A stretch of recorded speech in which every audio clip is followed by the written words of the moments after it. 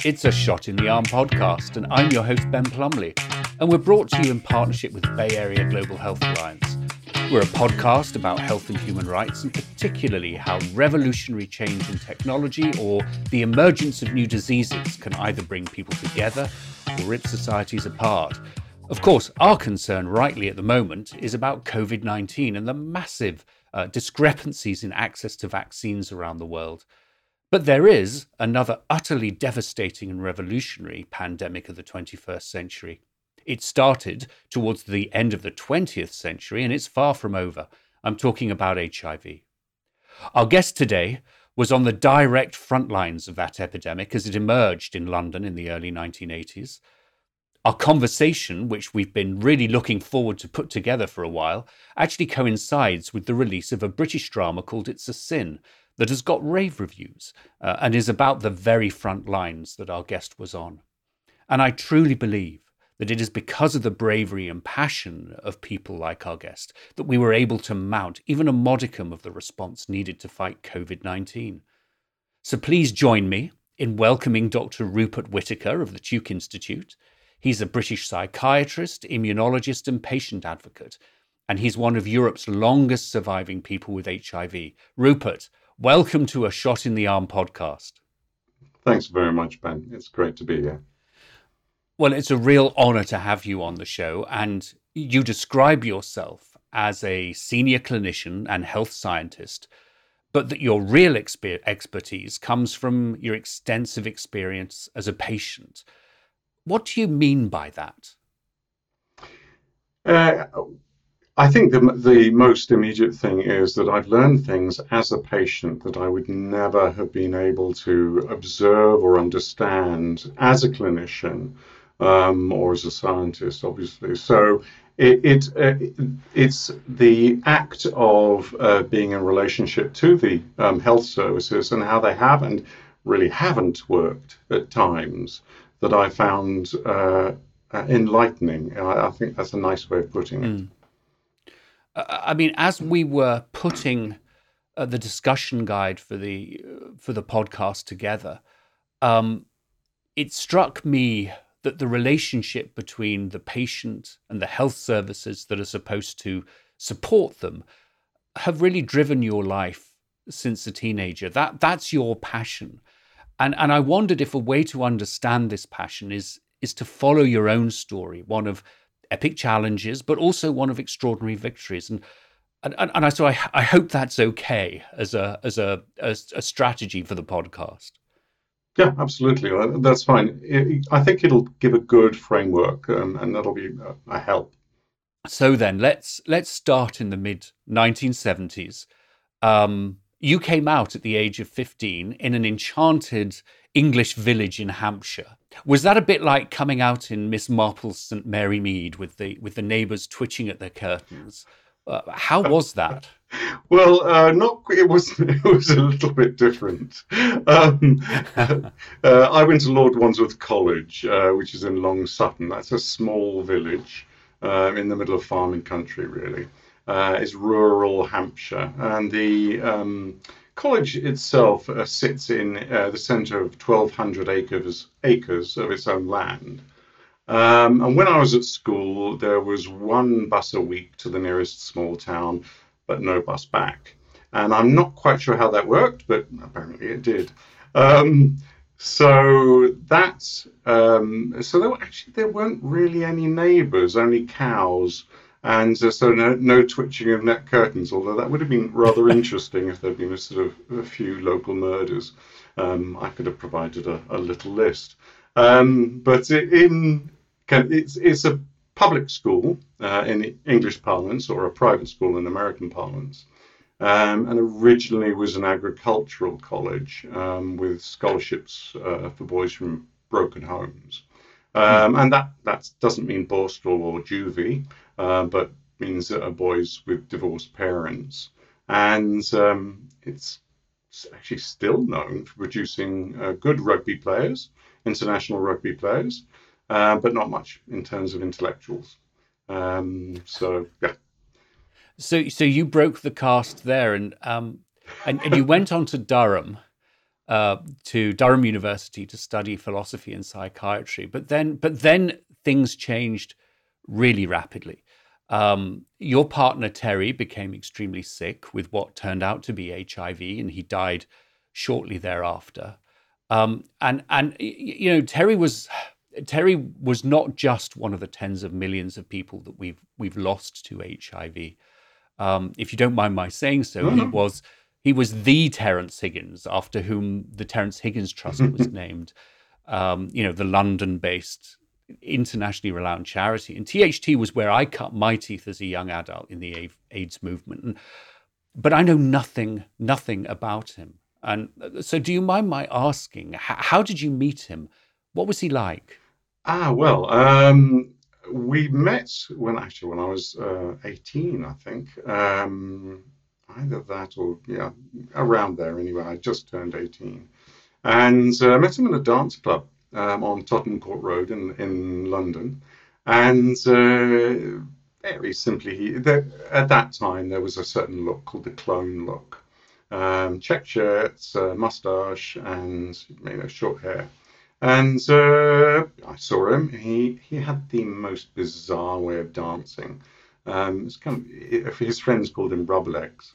And it was this, anyway, it was very strange. So I looked at him, he sort of noticed me, and then we got chatting.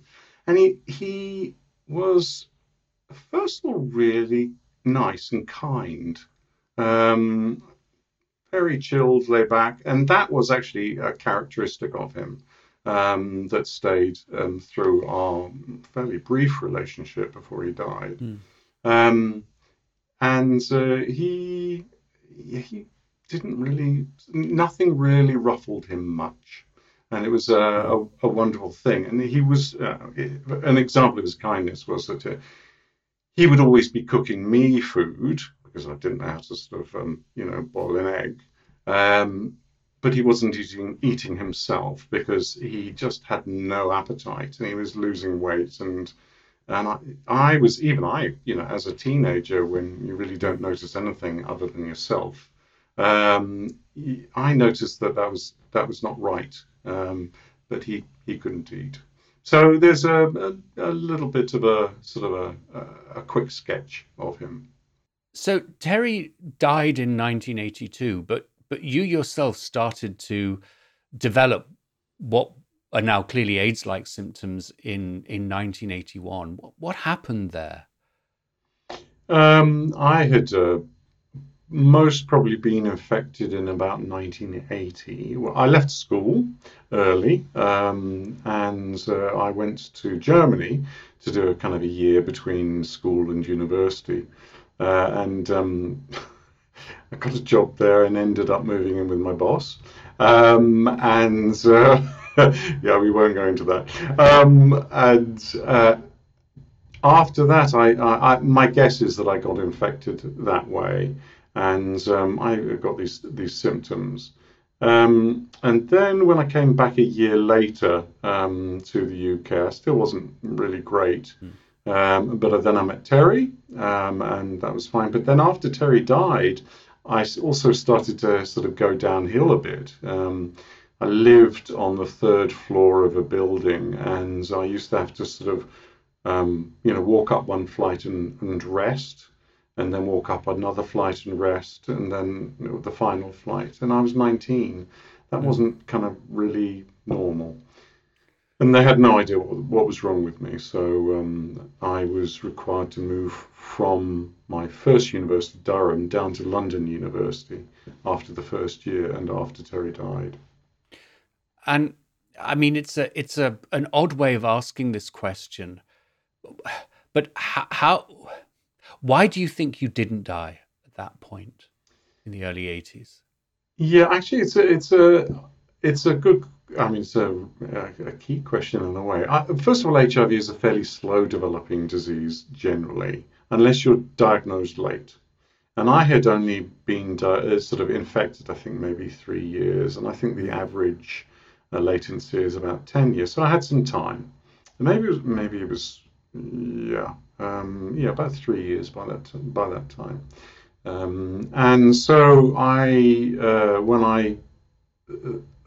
after my undergraduate degree, also I'd sort of moved to the States, but I saw over the years I saw two people. One is Ted Kapchuk, who's a very famous Chinese or a physician in Chinese medicine, and he gave me these absolutely vile herbs that I had to brew up, and which I did for years.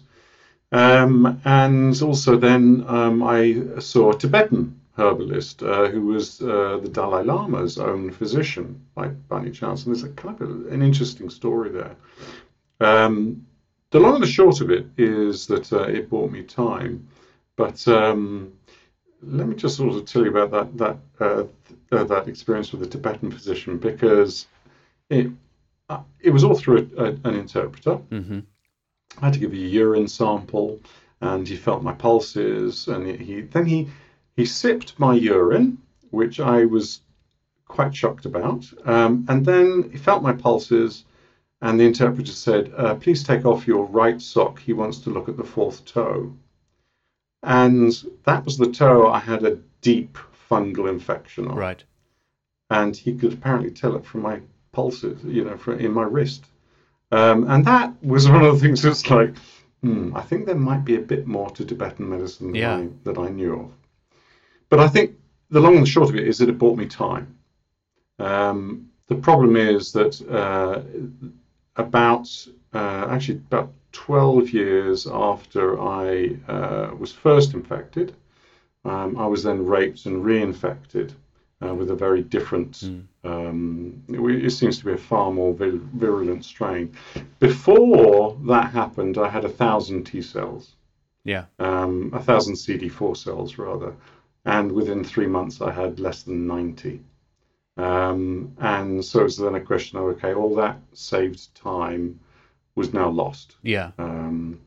Because of a reinfection through the most unimaginary circumstances.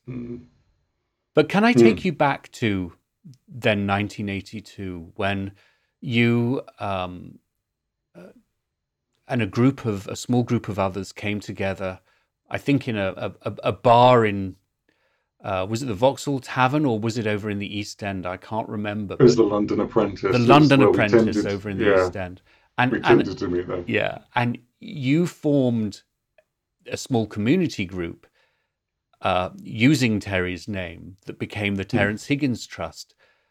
Did you have any sense then that what you were creating was going to be transformative? No, we were doing what was in front of us. Martin Butler had the idea. He was a Terry's friend. Had the idea originally, and Martin got a group of us together at his flat in the East End of London. And then, as we sort of grew a bit, we started meeting in one of the pubs. Mm-hmm.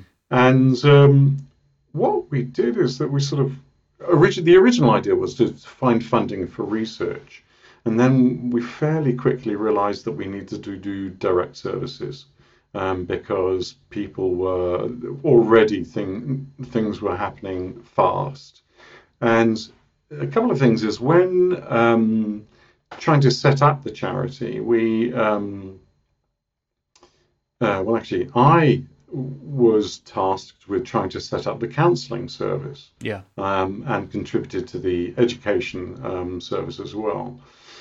And so one of the things was, okay, I don't know anything about counselling. I don't even know what it is.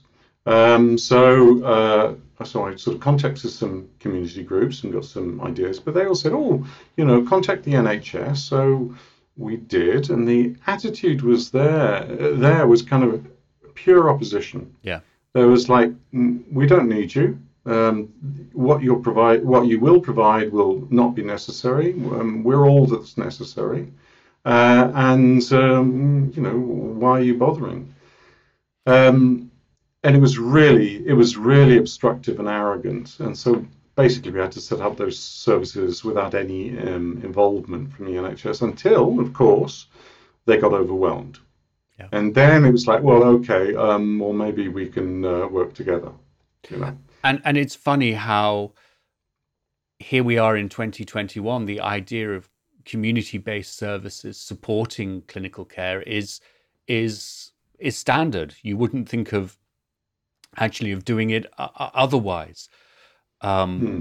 but speaking to some of our generation, they, some of them talk as if they were already fighting a system that was hostile to them. That speaks to your point about the National Health Service. So they felt that they were strengthened to some degree to just deal with the crisis, the horror that was now upon them through the AIDS epidemic. And I'm sort of wondered how did you make sense of infection and loss at such a young age? I don't think I really did make sense of it. That was a process that took many years and a lot of sort of internal or inner work. Um, what I did, well, actually, first of all, I was expecting to be dead within a year because that's typically what happened. In fact, a year after Terry died, I met up with, by chance, the junior physicians that had been part of the team, and I can still remember their look of shock at seeing me. And I said, basically asked them what that's about, and they said that well, we thought you'd just be dead by now. Mm. And it was that kind of blunt and thoughtful a response. Um, but I also had expected to be dead by then. So the way I dealt with it was I don't know how much time I've got. I'll do what's in front of me.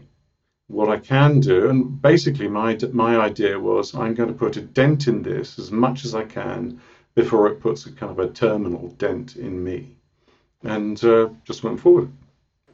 So Rupert, after this near death experience, you start developing a career in medical research, and you develop you get postdoctoral fellowships from Tufts, from Michigan, from UCSF. Now that's quite rare in a medical career. Uh, I suppose, what were you thinking, and were you seeing the connections between psychiatry, immunology, and sort of mental spiritual health that you referred to earlier with your experience with Tibetan medicine?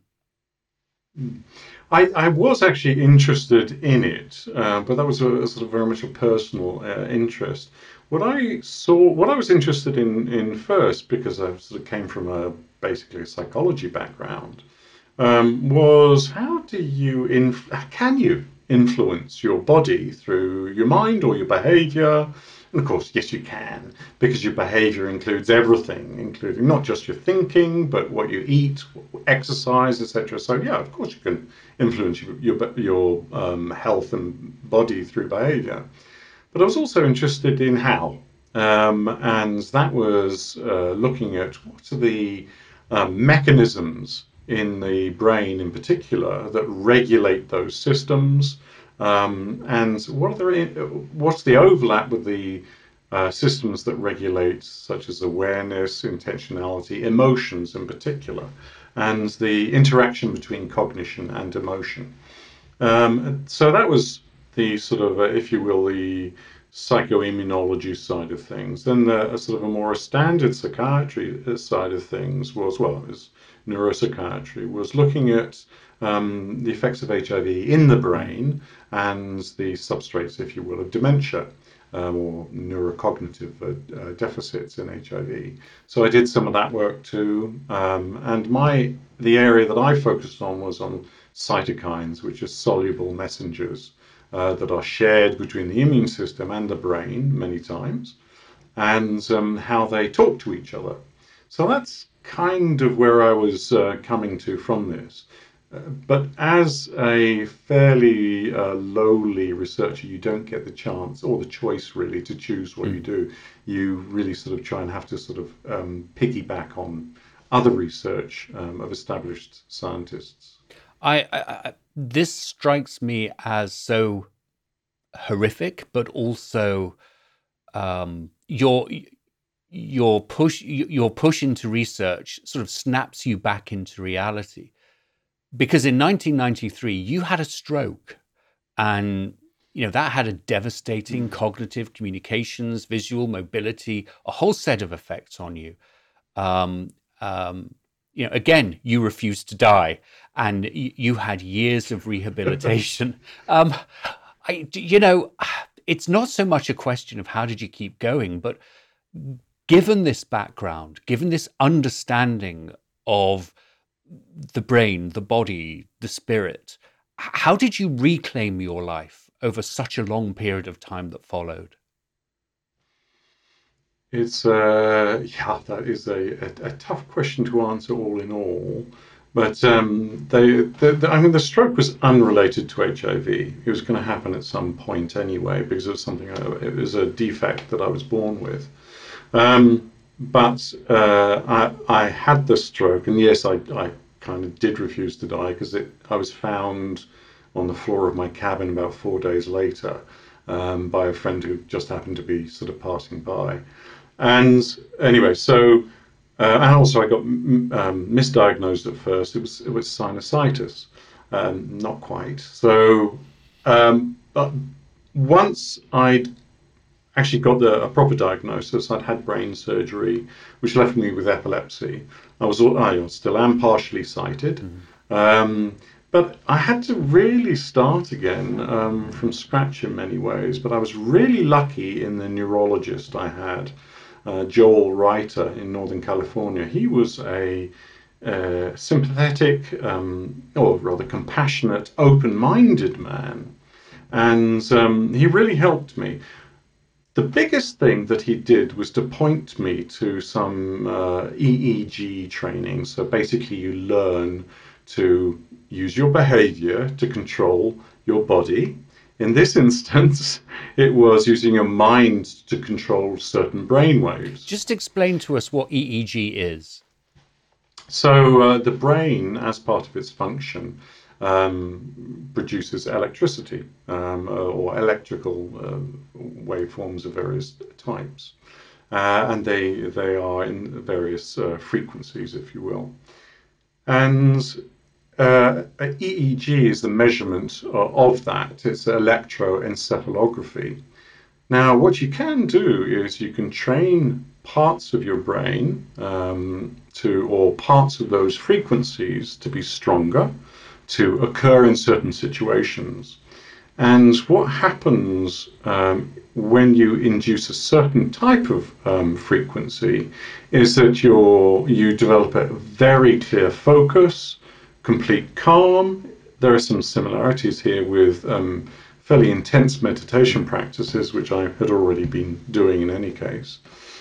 But what it also does is it inhibits seizures.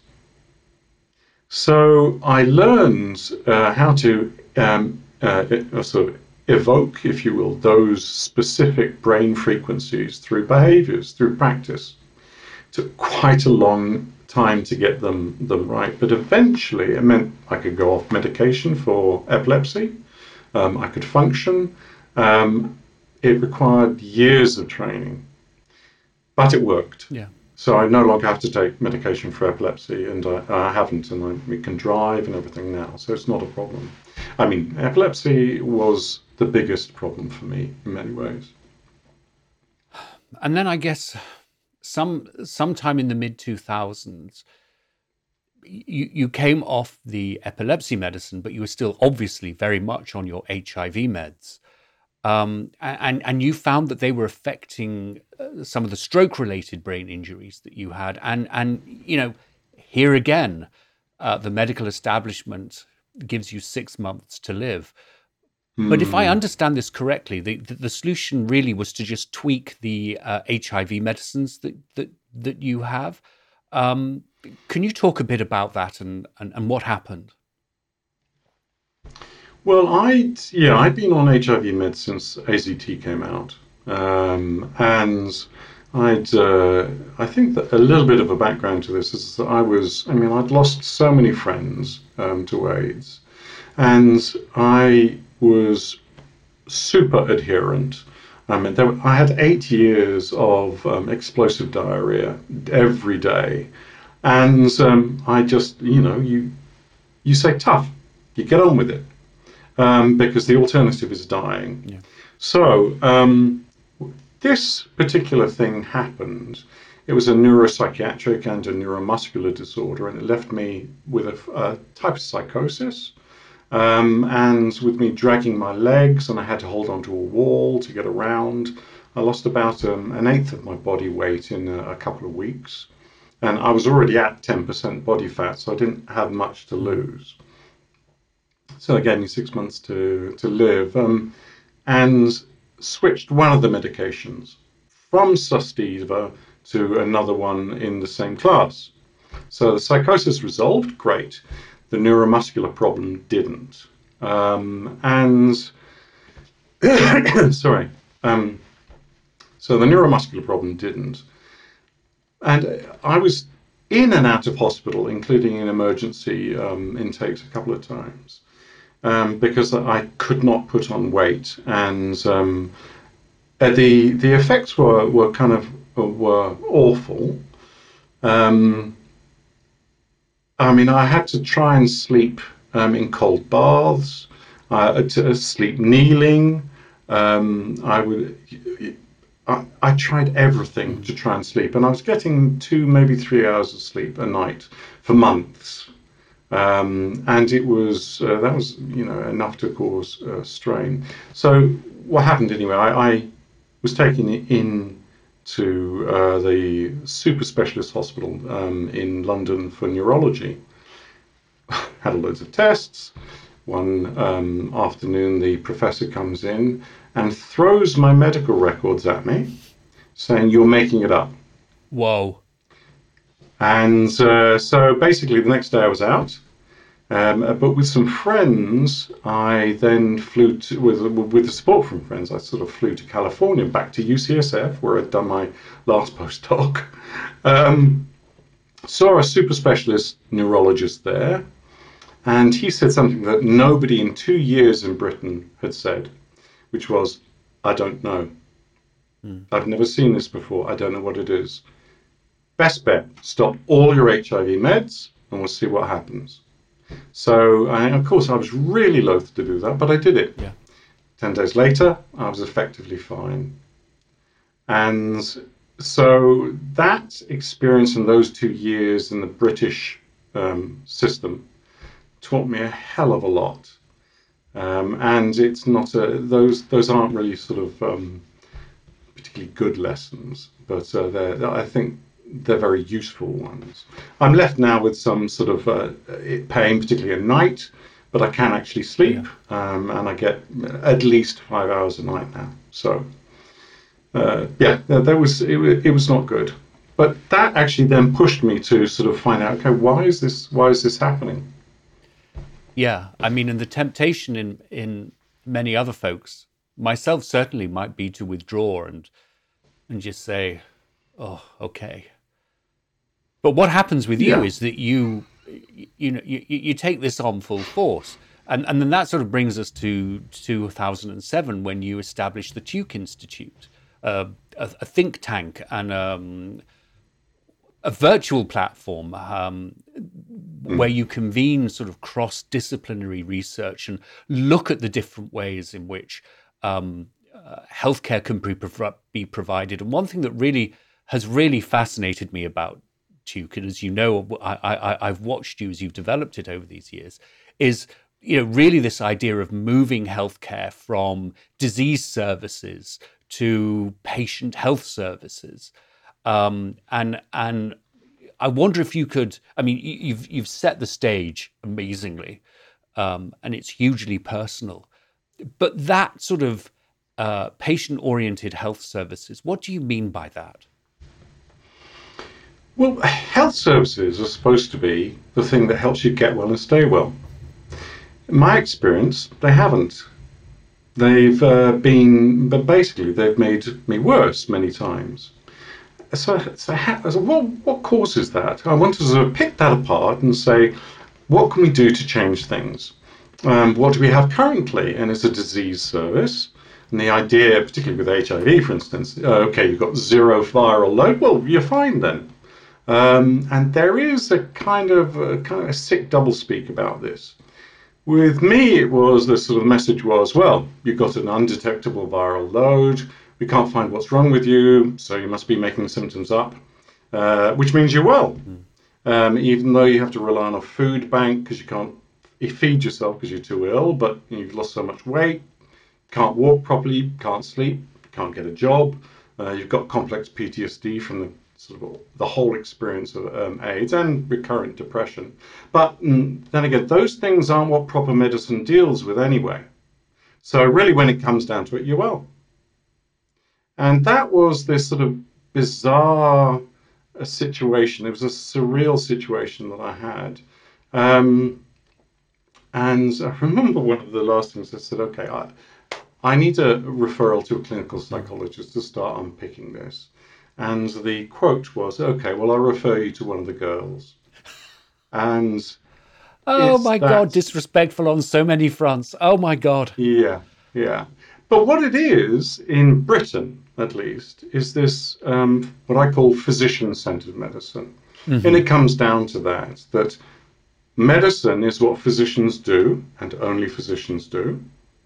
Anything else is very much secondary. It's what the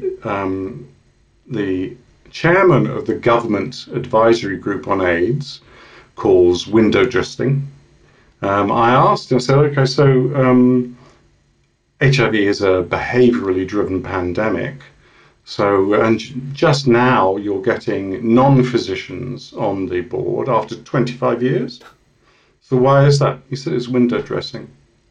And that is the problem. That it comes down to what a lot of people call, well, not all of it, but a large chunk of it is this medical model. But actually, to say that means that medicine is owned by physicians, and it's not. Yeah. Because physicians can't provide everything that we need to get well and stay well. It needs a real team. So the thing there is that what can you do to shift things? To shift the discourse away from a disease service that's physician-centered to a health service that's team-based and patient-centered. So that's basically what my work has been about. Do you know, it makes me think, Rupert, of this long COVID experience that many people infected with COVID have had over the last year, and which in some settings medical professionals have either dismissed or not prioritized.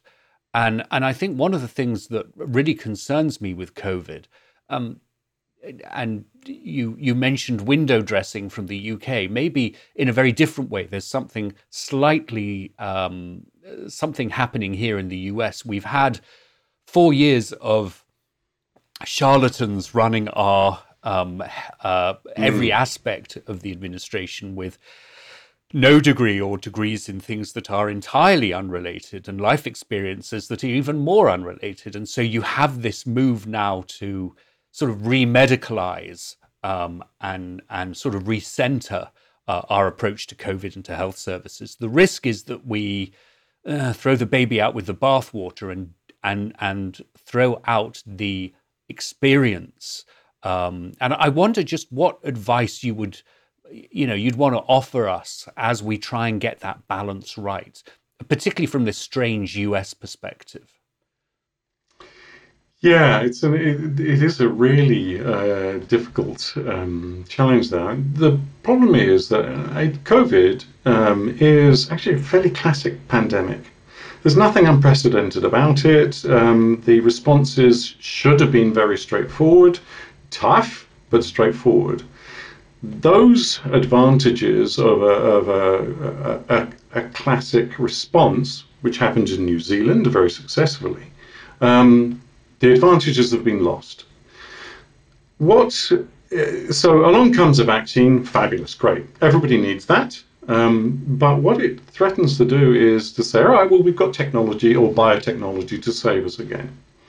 It's the same thing with HIV. We forgot so many of the lessons from HIV with basically the re-biomedicalization of the response to that pandemic. COVID is driven by behavior. HIV is driven by behavior, social behavior, mixing. Okay, part of that is necessary. Sex is necessary. How do you navigate that? How do you negotiate the difficulties? Sort of encouraging people to use masks is actually not that different from encouraging men to use condoms. Right. Yeah. But it's pretty difficult. Yeah. So how do you do it? And how do you get people to puncture denialism? How do you prevent denialism from occurring? So these are all lessons that we should have learned. And in fact, during HIV, we did learn and seem to have forgotten them. Yeah. And that's part of what I was talking about before, which is this, it's got to be physical, mental, and social approach. One of the interesting things with HIV, particularly, and there's a parallel with COVID, I think, is once the biotechnology in the form of pharmaceuticals came in 96, people stopped dying, the community was pushed out of the clinics. Yeah. We went back to the old physician-centered model, which is actually, there's nothing you offer us. So, because we've got everything now, we've got the pills, people aren't dying, so that's it, great. No viral load, then they're well. And we forgot all those lessons. One of the really interesting things, though, now in 2020, as we face a new pandemic, is the role of technology. I mean, I was thinking one of the first things that I was doing with the Terence Higgins Trust was part of this group that was pissing off primary care physicians or general practitioners, as we called them, by faxing them every Friday the latest information on clinical research. And of course, it would just completely eat up their fax machine and prevent them from doing anything. But here we are in 2021, and we've got technology. We've got telehealth. We have electronic medical records. And I know a priority for Tuke, for you, is to enhance the better use of technology. And it's really interesting to me that your priorities are sometimes similar, but not entirely the same as, say, a Silicon Valley startup seeking to disrupt the healthcare market. Nonetheless, you're pretty cutting edge, real-time patient monitoring, clinical effectiveness, clinician effectiveness. And it really interests me, the emphasis that you put on informed consent right across the spectrum. And I wonder if you could talk about that and how that might disrupt the healthcare model. Yes, what I did once I had sort of unpacked what's going on with these basically the system of medicine, saying, okay, these are all the things that are really not working for patients. Okay, so what do you do? And what it came down to is that you have to take the discourse away from physician-centered medicine, which means that you have mostly to take away the forms of measurement of success. Now, one of the interesting things in COVID is that, especially long COVID, is that the symptoms of that research has been led by patients. Yeah. They've got together to make a list and include people and say, okay, this is what the story is. And they're not letting that go. Now, so that relates to one of the pieces of software that I've envisaged. In fact, it's a suite of software, but the primary one, and the very first one, I think should be under Commons license. The latter ones could rely on it, but they, would be commercial perhaps. So it's getting the right data and having the public own it. So it's a patient not reporting on, say, a 10-point scale of quality of life, but in sort of terms that make sense for the patient. So the patient reports into her smartphone that she can't pick up her kids up today from school because of pain. And she's having to pay someone else to do it, even though she can't hold down a job at the moment and is coping less and less. Okay, there's no tech currently that to measure that, but it's actually not that difficult. And what it all the ingredients are there from, except the scientific skills of matching natural language with the relevant taxonomy, which is actually a WHO taxonomy. And using that, you can get patients with outputs saying, great, yeah, lovely, that treatment you've given me for the last 6 months, it's done nothing. Look, here's my output from my digital tech. And what you can do then is that you can start to audit performance, clinical effectiveness. You can see, okay, that clinic over there is doing a great job. It's and most likely it would be nurse-led, biopsychosocial, etc., and it looks to deal with the whole person. Compared to that clinic over there, which actually isn't really doing well, and we can look at why. So you can then break down that, and you can report on those audits publicly. Another thing is a different form of tech is open records. So that patients can write in their own medical records, and you can be very sure that if that had been in place when I was in the Institute of Neurology, that professor would not have thrown my medical records at me. Because in real time, I could say, he's just thrown my medical records at me, and then file a complaint. And there's a way then of creating an evidence trail. And that to me, because I worked for 10 years in medical legal forensic psychiatry, that is essential because you need that to create leverage for change. So it's really interesting. Does that make sense? Yeah, totally. It's really interesting for you to talk about medical records in those ways, because the thinking might be that you have a series of facts in inverted commas, clinical markers or diagnoses or observations that are in that medical record, and that information then goes into some app, a tool that then tells the health professional or the public health administrator what to be doing and how to drive things. The idea of the patient, the customer owning and being able to contribute to that is sort of fairly radical in this new environment. And it sort of feels like we're reinventing the wheel again. Yes, in some ways it's reinventing the wheel of medicine, so that it's saying, yeah, actually it is about helping patients get well and stay well, which is basically what the Greeks originally was focused on.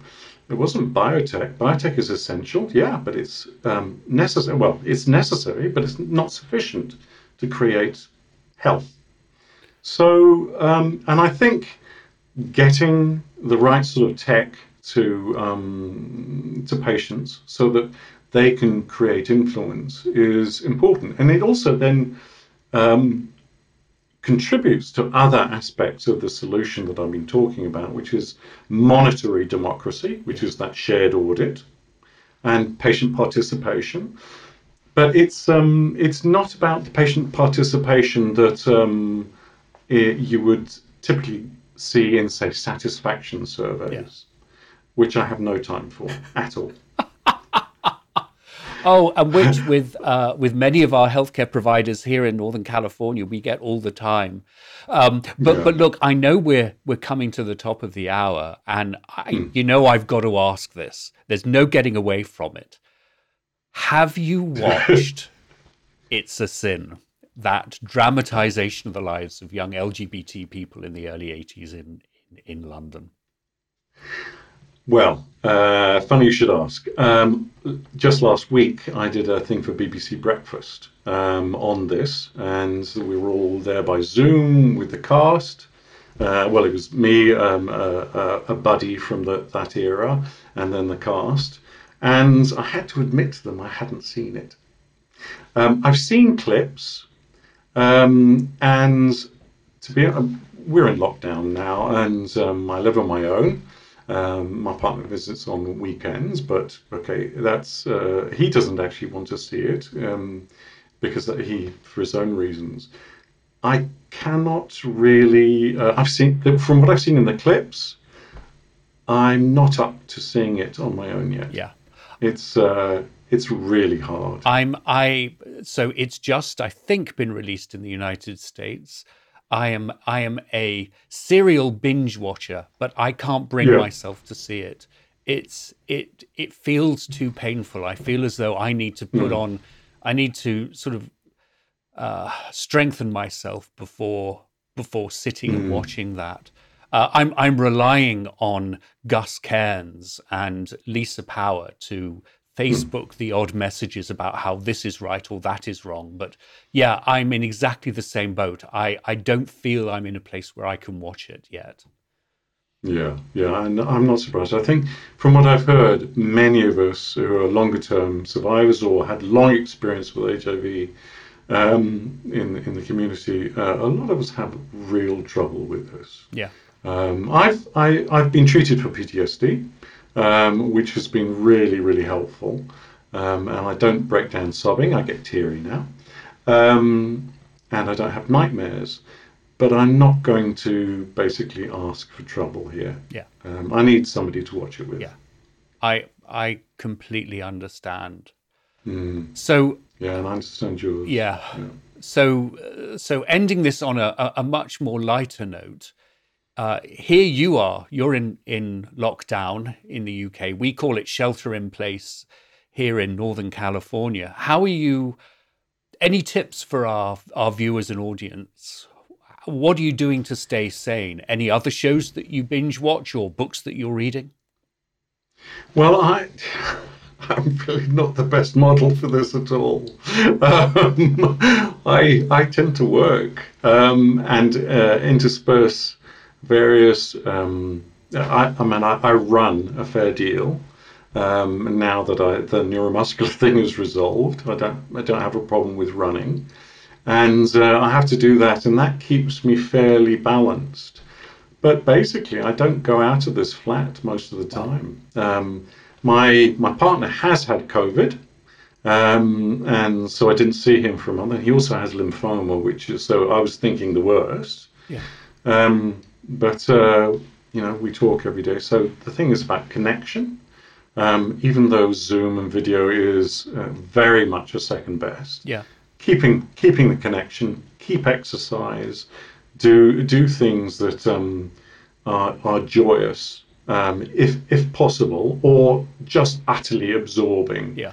And for me, I also use meditation, and I take time when it's very rarely sunny here, just looking at the Peak District and currently the snow on them, and that sort of stuff. Yeah, connection, I think, is the most important. I completely agree. My place of serenity. You will wet yourself when I tell you this. My place of serenity at the moment is Michael Foot's biography of Nye Bevan. And oh, come on! It's the second time I've read it, and maybe I've spent too much time in the United States. I truly don't understand half of it. It's in such an English of a different era, but it puts you into a state of a sort of a mild coma. I think that helps. It's that numbing, detachment. Yeah. I think we can all use that in a healthy way. In a healthy way, exactly. During this process. Well, look, Rupert, we've come to the end of this podcast. What our viewers and our listeners won't know is the technical challenges that we've had getting this done, and so I'm hugely grateful to you for your patience. Dr. Rupert Whitaker, you are a shot in the arm. Thanks very much, Ben. It's been lovely to chat with you. So thanks very much indeed. No, thank you. I also want to thank our director and producer, Eric Aspera of Newsdoc Media, who's kept us going over this last recording period. I also want to thank Sean Howell, our executive producer. Thanks to Sarah Anderson of the Bay Area Global Health Alliance, and of course to Brian Ragas, our program manager. And finally, a huge thanks to you. If you have any questions or suggestions about this or any other of our shows, don't hesitate to contact us through Facebook or Twitter at Shot Arm Podcast. So we would love it if you give us 5 stars on Apple Podcasts. Leave us a review. It'll help spread the word. Have a great week and a safe week, everyone.